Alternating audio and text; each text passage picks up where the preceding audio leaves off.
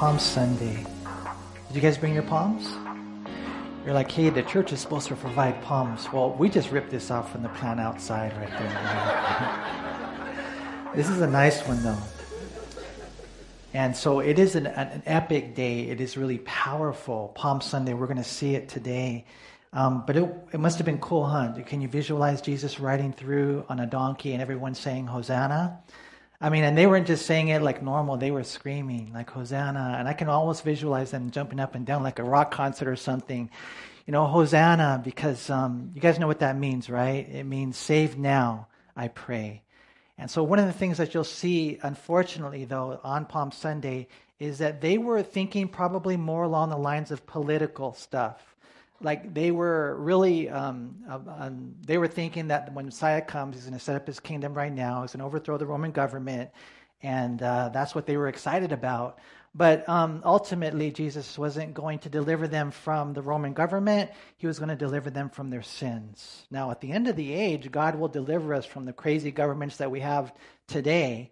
But that's not going to come until after the tribulation period. And so, great day today. I pray that we would know the significance of it. I pray that as we go into this week, that God would just really work on our hearts. If you're not connected with us on social media, Facebook, Instagram, look us up and connect with us. And we're going to do our best to try to kind of let you know what happened on Monday, what happened on Tuesday. Wednesday, there's nothing in the Bible as far as what happened on Passion Week. But then Thursday, Monday, Thursday, Friday, we have our Good Friday service. And then Sunday at Easter, we're going to be at the Community Center, 3130 Tyler Avenue. It's going to be at what time? 10 a.m. All right, cool. And sometimes people don't come to church every week. Obviously, they say that 30% of the church is missing every single Sunday. So if you know someone that attends Calvary Chapel on Monty and they are not here, let them know that we're not going to be here next week. We're going to be over there because otherwise they're going to think that they got left behind, right? The church got raptured. And so get the word out. And not only that, we don't have flyers to give out this year because everything happened so last minute. The city gave us permission kind of at the last minute. But we do have like invites that you can do on Instagram or Facebook or whatever. We'll even email you. If you email us, so we'll send you graphics and things like that. But really, at this time of year, we should all be inviting people, really, because this is one of those holidays where people say they come to church service on Christmas and Easter. And so we want to take advantage of that. Not only that, you guys, my prayer is that we would really, really pray throughout this week, because when people come, it has to be God. It has to be the living God bringing the dead from to life. Only God can do that. And I believe that God does that only in response to our prayers, in response to our understanding that we can't do this without Him. So pray this week. How many of you guys have seen The Passion of the Christ? I'm just curious.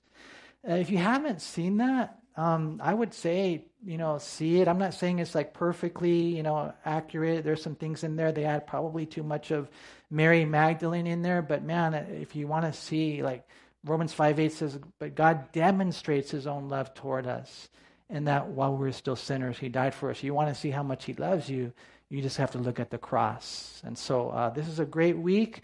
How many of you here, just curious, is God working on your life? Is God like molding you and shaping you? And how many of you here have failed this week? I'm just curious. Did anyone sin? Sometimes when we sin, I will say this, you guys, and I'm not making light of it, don't get me wrong, but sometimes when we sin, it's God showing us, and it's like the dross rising to the surface. And now it's an opportunity by the power of the Holy Spirit, God showing us who we are apart from Him, to skim those things off. But I will say this, that as a church, we gather together. None of us are perfect. We're all different members of the body. We have all these different ministries. What for? What's going on? Is it a routine? Is it something that you do like on a weekly basis to check off that religious list? No. God is working in us. God is working in us, and God wants to work through us. It's pretty much as simple as that. I want to know Him, and I want to make Him known.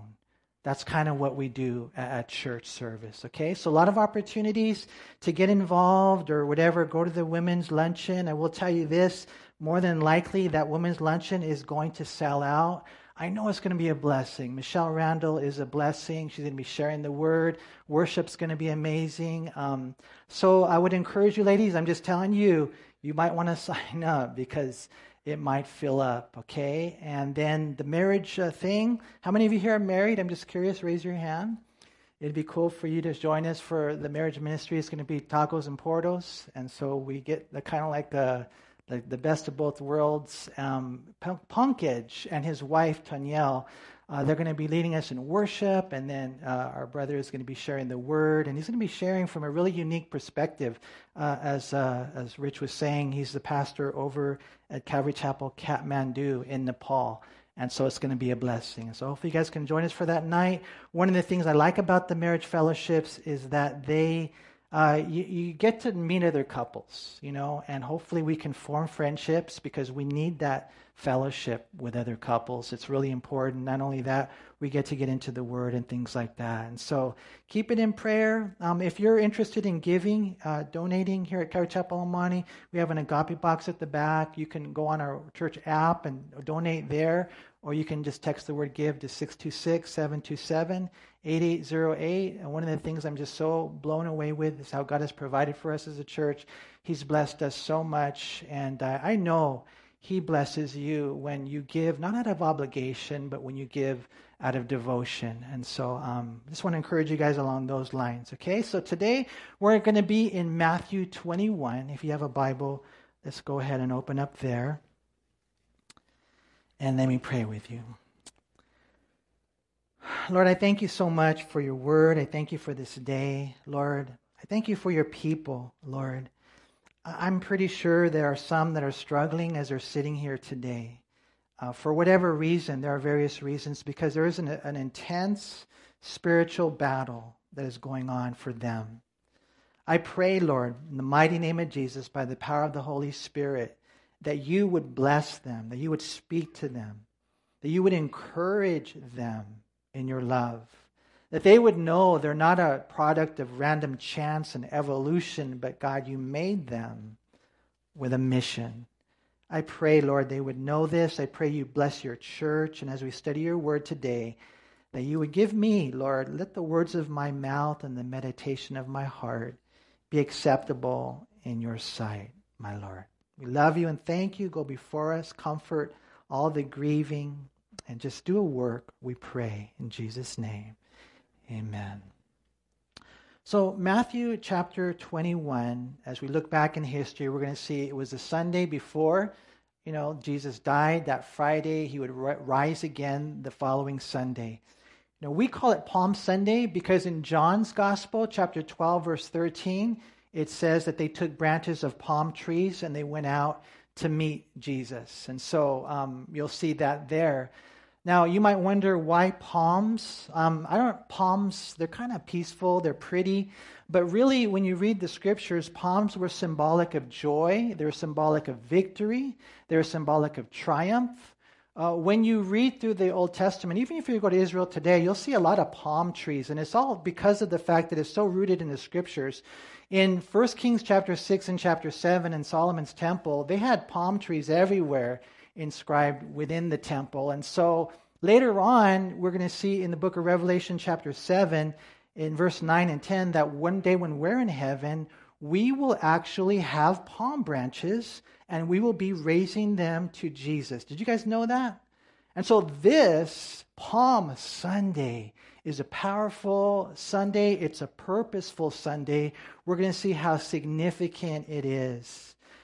As we go through our study today, I want to give you guys 4 words. They're not theological words, but they're very practical. And my prayer is that you would make a connection between these 4 words and Palm Sunday. Number 1 is the donkey. We're going to see that Jesus rode into Jerusalem on a donkey, and that's very, very significant. Number 2, we're going to see the day. And this day is circled, it's highlighted throughout the scriptures. The significance of this day that was really highlighted on God's calendar before time began is amazing. So we're going to see the donkey, we're going to see the day, we're going to see the declaration that they said, Hosanna, blessed is he who comes in the name of the Lord, Hosanna. And they screamed it, I was wondering, can you guys scream Hosanna? Oh man, that's bad. That's bad. It's my fault because I didn't give you a cue. Let me just see how loud you can do it. 1, 2, 3. Hosanna! Oh man, that's cool. Now I want you to jump up and down when you say it.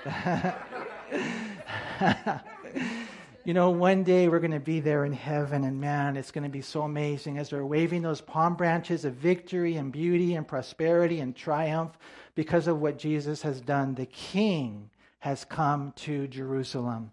So the donkey, the day, the declaration, and then the last thing is the decision. The decision. And so let me ask you a question. What was Palm Sunday all about? Some people, they don't really get the point. They miss the whole point. Well, what is it?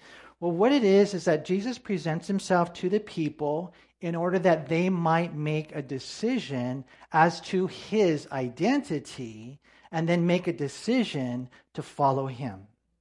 If you don't follow Jesus, who are you following? As a matter of fact, it's interesting in Matthew 21. Look at verse 10 real quick. This is towards the end of what we're going to study today. It says, "And when he had come into Jerusalem, all the city was moved." They were tripping out and saying and asking, "Who is this? Who is this?" And that's really the heart of what Palm Sunday is all about. Jesus came to show the world who he is. He is the Christ, the Messiah, the Son of the living God, the Savior of the world. And therefore, we should choose to follow him. And so we see it here in Matthew 21. We read in verse 1. It says, "Now when they drew near Jerusalem and came to Bethphage at the Mount of Olives, then Jesus sent 2 disciples, saying to them, 'Go into the village opposite you, and immediately you will find a donkey tied and a colt with her. Loose them and bring them to me. And if anyone says, hey, what's up? If anyone says anything to you, you shall say,'" the Lord put the words in their mouth, "'the Lord has need of them, and immediately he will send them.'" In other words, he'll let the donkey and colt go. "All this was done that it might be fulfilled, which was spoken by the prophet." This is in Zechariah chapter 9, verse 9, written 500 years earlier. "Tell the daughter of Zion, behold, your king is coming to you, lowly and sitting on a donkey, a colt, the foal of a donkey." And so the disciples went and did as Jesus commanded them. And they brought the donkey and the colt, and they laid their clothes on them and set him on them. And a very great multitude spread their clothes on the road. It's like they were rolling out the red carpet. Others cut down branches from the trees and spread them on the road. And then the multitudes went before, and those who followed, they were just surrounding him, and cried out, saying, "Hosanna to the Son of David. Blessed is he who comes in the name of the Lord. Hosanna in the highest." And you guys know what psalm that's from? Psalm 118. So Psalm 119 is the longest psalm. Psalm 118 is the loudest psalm. You're going to see this. It's so messianic. It says, "And when he had come into Jerusalem, all the city was moved, saying, 'Who is this?' So the multitude said, 'This is Jesus, the prophet from Nazareth of Galilee.'" And so we begin, first of all, with the donkey. Jesus reaches the city that's about 2 miles away from Jerusalem. He sends a couple of his disciples into town, and he says, "Okay, this is what I want you guys to do. I want you to go and you get the donkey, the colt, the foal of a donkey, and just bring them to me.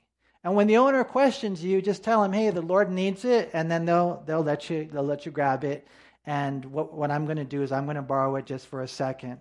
And so as they went, everything happened just as Jesus said. Now, just a couple of quick side notes as we look at this story right here. It's interesting to me that Jesus didn't own his own donkey. You know, you would figure that he's the God who, the Bible says he owns the cattle on 1,000 hills. He owns the universe. He made and maintains everything. You would figure at least he would have his own car. But he didn't. He did not have a Mustang. He did not have a donkey. And so he had to borrow one. You know, one of the things you'll find about Jesus, again, just as a quick side note, he had to borrow a donkey. He had to borrow a denarius. He didn't have any money. He did not have a place to lay his head. The Bible said he didn't own his own home. And not only that, when he died, he had to borrow a grave. So just as a quick side note, you guys, be careful of materialism. Now, it doesn't mean you can't own anything, but just make sure that the things you own don't own you. How many people have missed out on eternal life or their mission in life because they are possessed by their possessions? Jesus said it's hard for a rich man. And so, real quick, number one, I noticed that Jesus didn't own a donkey, he had to borrow a donkey. Number two, another thing that I think is interesting is how Jesus was able to just sees everything in advance in detail. You know, he's able to say, hey, you guys, I want you to go over there and you're going to see the donkey and when they're going to say this and this is what I want you to say. And when I was reading that, I was thinking, Lord, it's so cool how you're able to see everything, and I have a personal relationship with you, so I know one of the things that every single day of my life, you know exactly what I'm going to face. And if I would read your word and then listen to the still small voice of the Holy Spirit, you will prepare me for the day.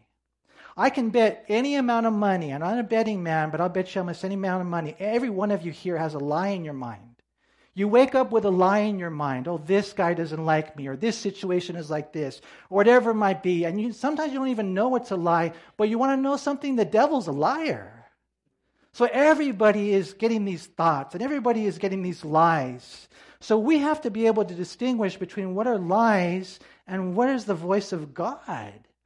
And when I see this, Jesus being able to see everything in advance, and then they're going to say this, and then I want you to say that, I see the way that we have this personal relationship and fellowship with God.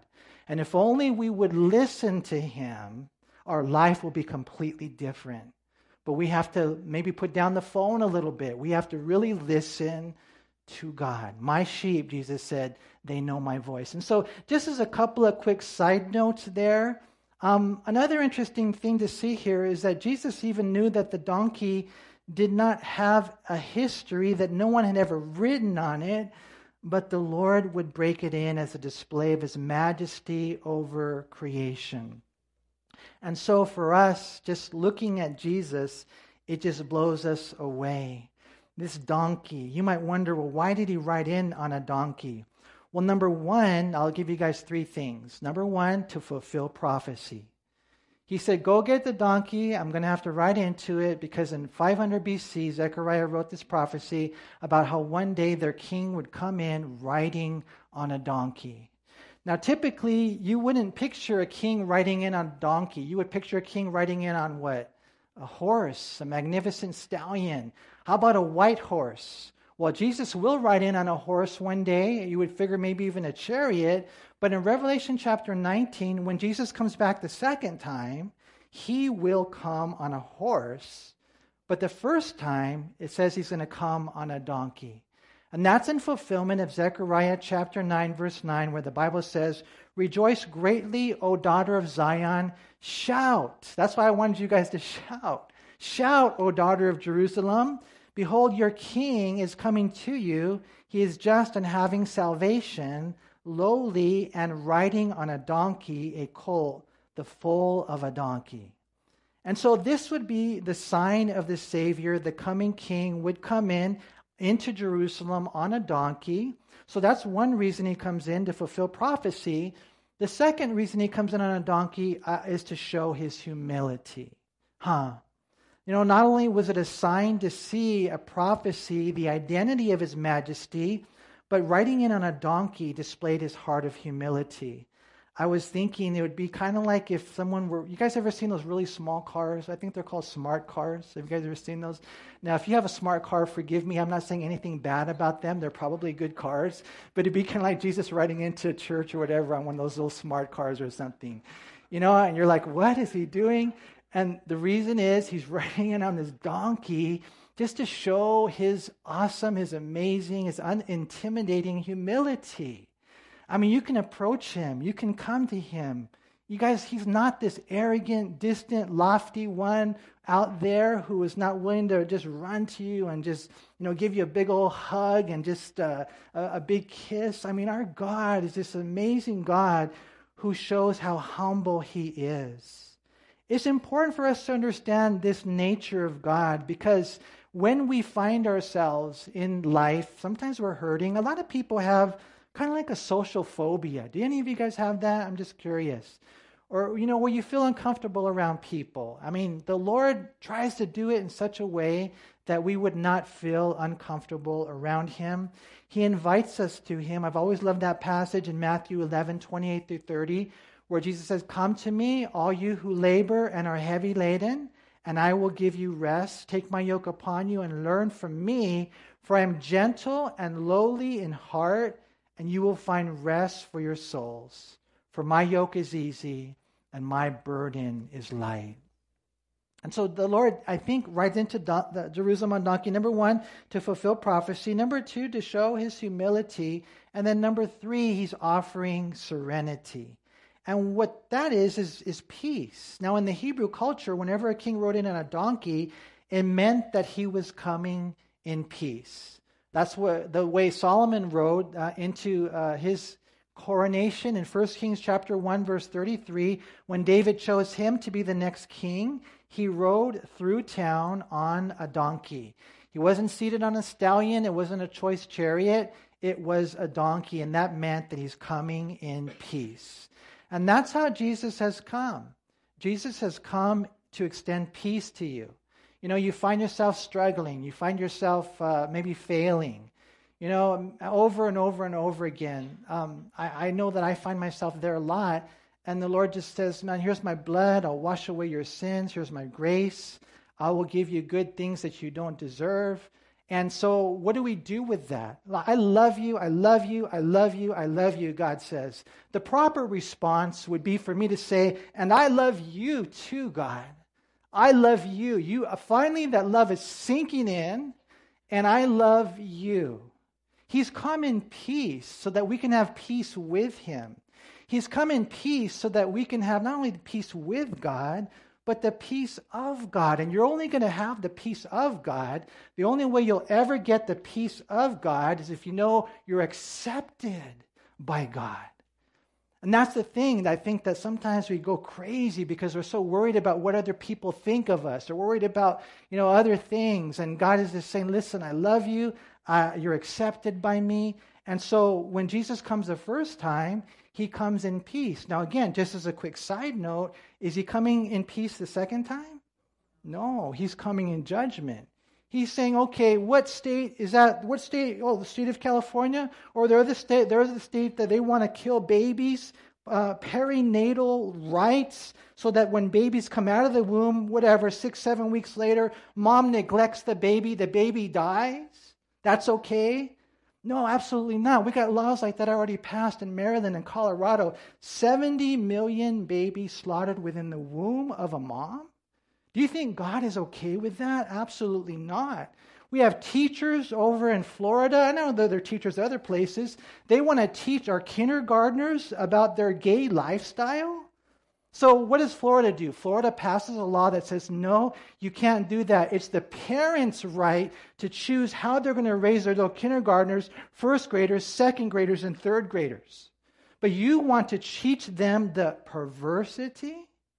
I mean, you got, the Russians over there, and they're throwing these bombs that are directed toward train stations where the refugees are, the fugitives are. 50 are killed just like that, including women and children. I mean, God is looking at all the things that are going on in the world, and you got Disney doing their thing, and they're going to now slam their agenda down your children's throats against God, things that are anti-biblical.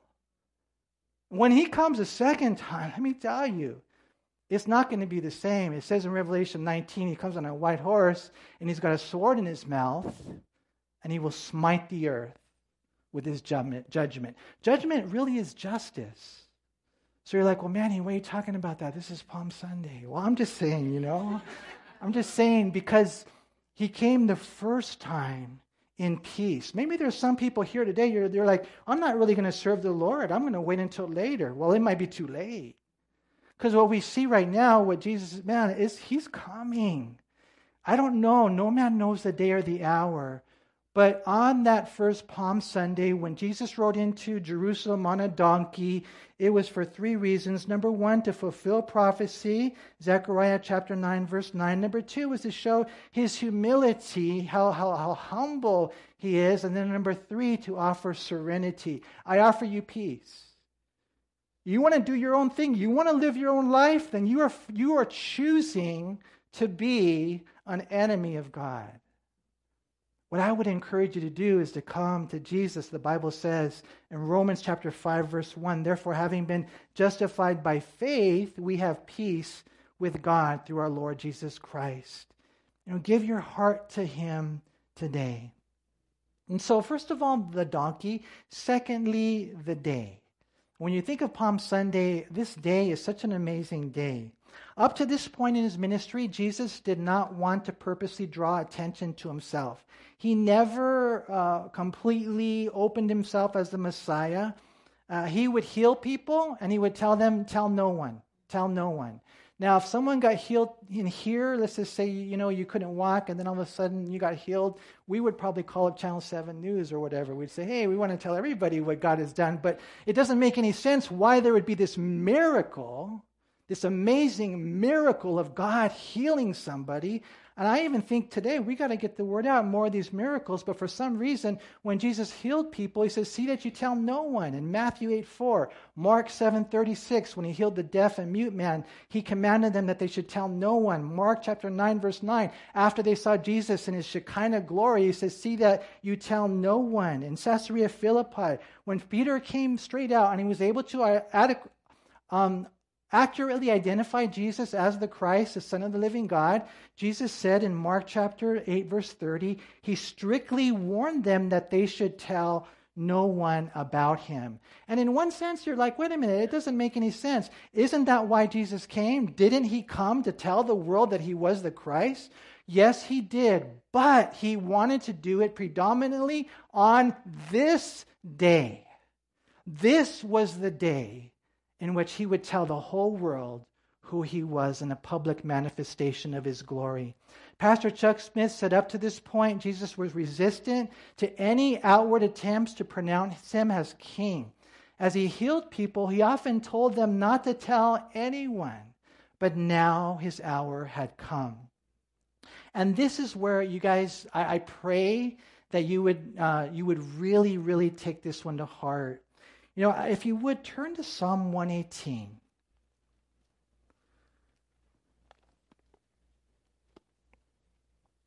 What's the longest psalm in the Bible? 119. And just in my opinion, the loudest psalm in the Bible is 118. In Psalm 118, look at verse 22. Psalm 118, verse 22, it says, the stone which the builders rejected has become the chief cornerstone. Now, who's that stone? It's Jesus, huh? So imagine you build this big temple and you got all these stones that have been chiseled out ahead of time. They were, sent up to the Temple Mount to build the temple, and then they found one and they threw it aside. They're like, we don't need this one. But later they come to discover that that one that they rejected is actually the chief cornerstone. It's the most important part of the whole building.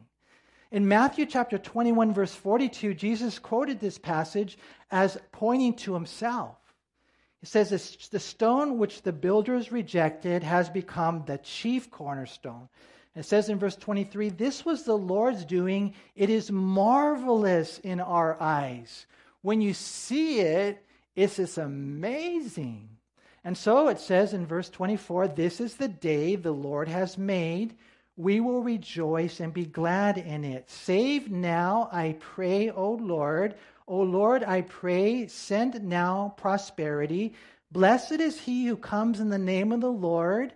We have blessed you from the house of the Lord. Now there in verse 25 where it says, save now, I pray.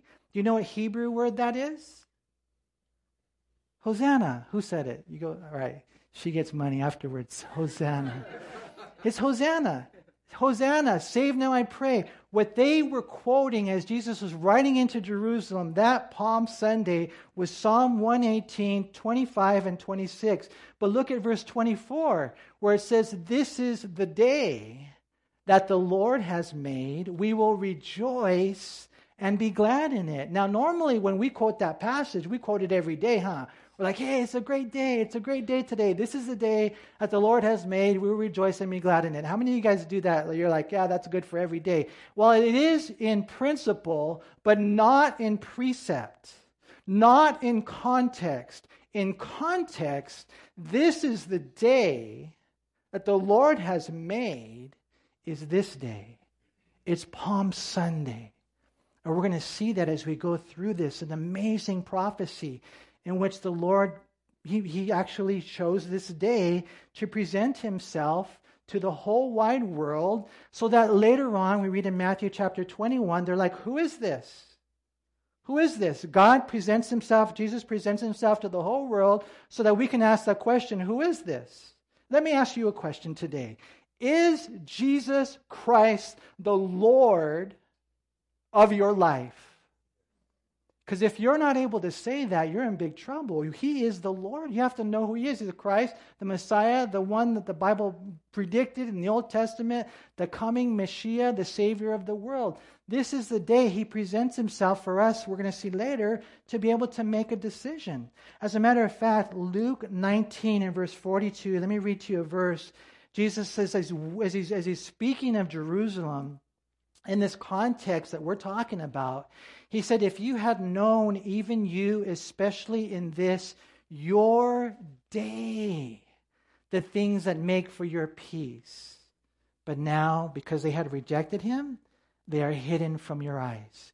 Do you guys see how the Lord, he in advance chose this day, this one day, Palm Sunday? Palm Sunday, I'm telling you guys, man, it is a powerful day. It is a day with a purpose in which Jesus Christ presents himself and he wants them to make a decision. It's a day that is prophesied over in the book of Daniel. I want you to turn there, if you would, to Daniel chapter 9. And I know some of you guys have read this before. You know what? And this is my prayer, you guys, and I'm going to say this if it makes sense. Okay, you've heard it before, right? And you're like, oh no, man, he's going to do this that 70 week of Daniel thing again. I've heard it before. I want to repeat it until you can teach it to others. This is how important this is. I want the whole church to be able to not only know it and say, oh, I've heard it, I've heard it, I've heard it. Now you're teaching it, you're teaching it, you're teaching it. Because this is huge. In Daniel chapter 9, as Daniel's praying for his country, he's praying for the Jews, he's praying for them as they're slaves, they're captive in bondage in Babylon. Then God ends up sending an angel to them. And what God sends an angel to Daniel, and he tells him these things about the future that are so amazing. It's called the 70 weeks of Daniel. So look what it says in Daniel 9, verse 24. 70 weeks are determined. Now, the word weeks, literally in the Hebrew, is sevens. 70 sevens. So it makes sense. It ends up being 77-year periods. 77-year periods are determined for your people. Now, who are your people? He's talking to Daniel. Who are they? The Jews. And for your holy city, that would be Jerusalem, to finish the transgression, to make an end of sins, to make reconciliation for iniquity, to bring in everlasting righteousness. That's huge. That's heaven. That's heaven. That's like 77-year periods in which God is dealing with the Jews, is going to finish everything. That's what he's saying right here. To bring in everlasting righteousness, to seal up vision and prophecy, and to anoint the most holy. Know therefore and understand that from the going forth of the command to restore and build Jerusalem until Messiah the Prince. Now, who do you think that is? That's Jesus. Okay, so from the time they issued the command to go forth and restore and build Jerusalem until Jesus, there shall be 7 weeks and 62 weeks. Now, I know it's been a long time since we've taken a math class, but what is 7 plus 62? 69. Good job, Shelley. You did it. 69 7-year periods. It says, the street shall be built again and the wall, even in troublesome times.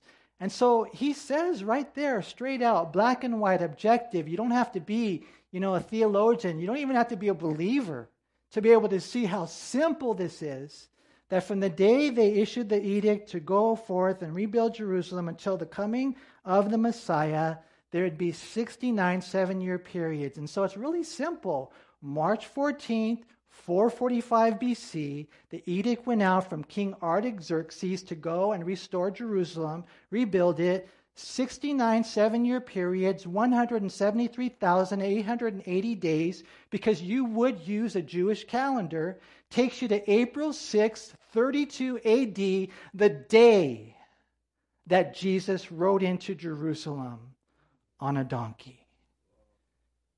So for us, Palm Sunday, this is the day the Lord has made. If you would only have known this, your day, here we have it, to the very day that he would come in. Listen, Christians, we have faith, but we have faith that's founded on fact. That's why so many of you here, when you were there and you're like, man, I just know I need Jesus. I need the Lord. Maybe you were struggling in your sin. Maybe you're struggling with addiction. Maybe you're struggling with some form of pornography or alcohol or just emptiness, pride. It could be anything, materialism. You tried boyfriends and girlfriends. You tried everything to fill the void. It couldn't fill the void. And then one day, by faith, you said yes to Jesus. You gave him your heart. You believe on the Lord Jesus Christ who died on the cross, rose for you, and when you because it was there, you were there, he's drawing you to him, and then when you said yes, God came into your life. You see, what we have is this salvation of faith founded on fact. Here it gives us the very day that Jesus would come in, and look what it says next. It says, and after the 62 weeks, Messiah shall be cut off, but not for himself. What does cut off mean? He would be killed. But he wouldn't be killed for himself. Who did he die for? Us. Why didn't the Jews see this? Why didn't they see so simple that their Messiah would be killed? And then he goes on and he talks about what's going to happen in that final week, which is the final 7 years of world history, in which God, right now we're living in a time of the Gentiles, but he's going to go back. He's going to rapture the church. We're going to get taken out, just like Enoch was taken out in Genesis chapter 5. We're going to get taken out, and then God's going to give us 7 years. And all the things that we see going on right now, all the government mandates, all the globalism, all that kind of stuff. We see even grain going up 17%, gas, everything. We're being indoctrinated. We're being prepared. The world is being prepared for that last, Revelation 13, the last 7-year period in which God will deal with the Jews, his final 7 years in world history. And then we're going to see even the rise of the European community, because right here it says the people of the prince who is to come will destroy the sanctuary. Now, who destroyed Jerusalem, the temple, in 70 AD? It was the Romans. It was the Romans. And when you read Daniel chapter 2, you see that the revived Roman Empire will rise. What do we see going on in Europe right now? The European community is rising just like the Bible says. And so what we find in Palm Sunday is, man, it's an amazing day. The power of it, the purpose of it, we see the donkey and how that is fulfilled prophecy, humility, serenity. And then we see this day, to the very day, how the Lord predicted exactly what would happen. That moves us back to Matthew 21. And notice again what we read in verse 9, the declaration. And then the multitudes who went before and those who followed, they cried out saying, Hosanna to the Son of David. Blessed is he who comes in the name of the Lord. Hosanna in the highest. Have you guys ever been to like a soccer game or football game or a baseball game, and you got some parents that are crazy? Have you guys ever been there? Some of them are crazy. Some of them are pretty mellow, but some of them are pretty crazy. I would consider myself kind of like more of an introvert, mellow, chill, and stuff like that.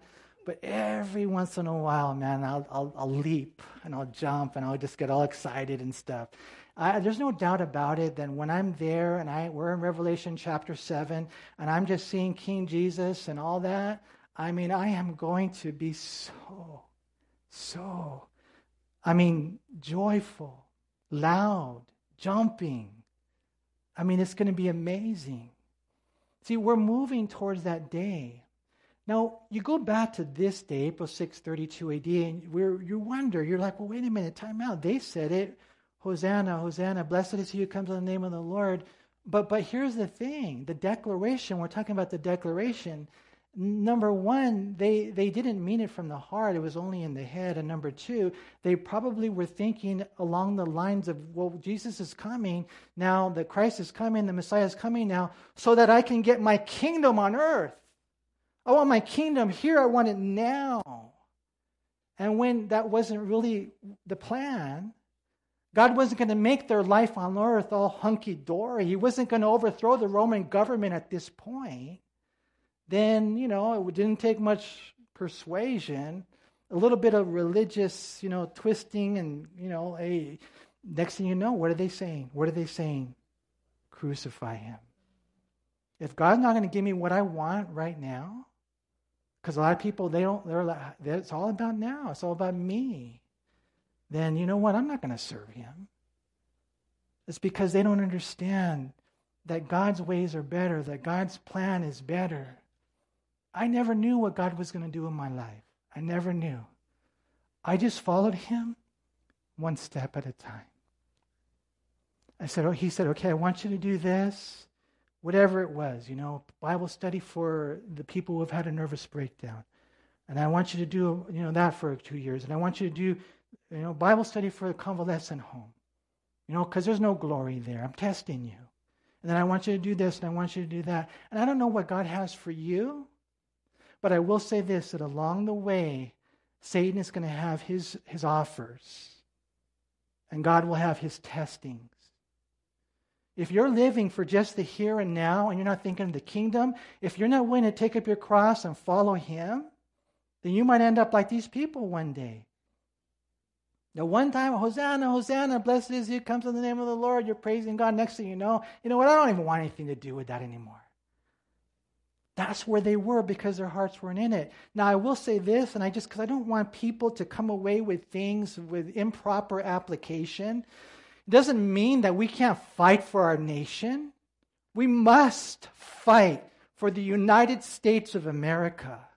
We must pray for our nation. We must fight for the biblical rights. We must do our best, to make sure that we are engaged in this war for the heart of our nation that was at one time a nation under God. Don't get me wrong. We must have that. But the priority at the end of the day is our personal relationship and the kingdom of God. It is possible to have both. But just make sure you don't throw out the baby with the bathwater. Make sure that the priority is the kingdom of God. Here we have this amazing Palm Sunday, and we see the donkey and significance of it. We see the day, and wow, the day, how it's predicted. We see the declaration, and how it has to come from the heart. Hosanna, save me now, Lord, please. Blessed is he who comes in the name of the Lord. Hosanna in the highest. Because that leads us to the last word, and that is the word decision. That somewhere along the line, if I could just say it this way, and I don't want to sound dramatic, but I want to capture everyone's heart here, because I know that, we love you guys. We love you. But life is not easy, and there's this flesh that we have that wants to do its own thing. But did you know that the Bible says one day every knee will bow and every tongue confess that Jesus Christ is Lord, to the glory of God the Father? And if you want what we're talking about here, you want that peace, you want that salvation, you want Palm Sunday to be something that has significant and true meaning to your life, then you have to bow your knees to Jesus now. This is what we have to do.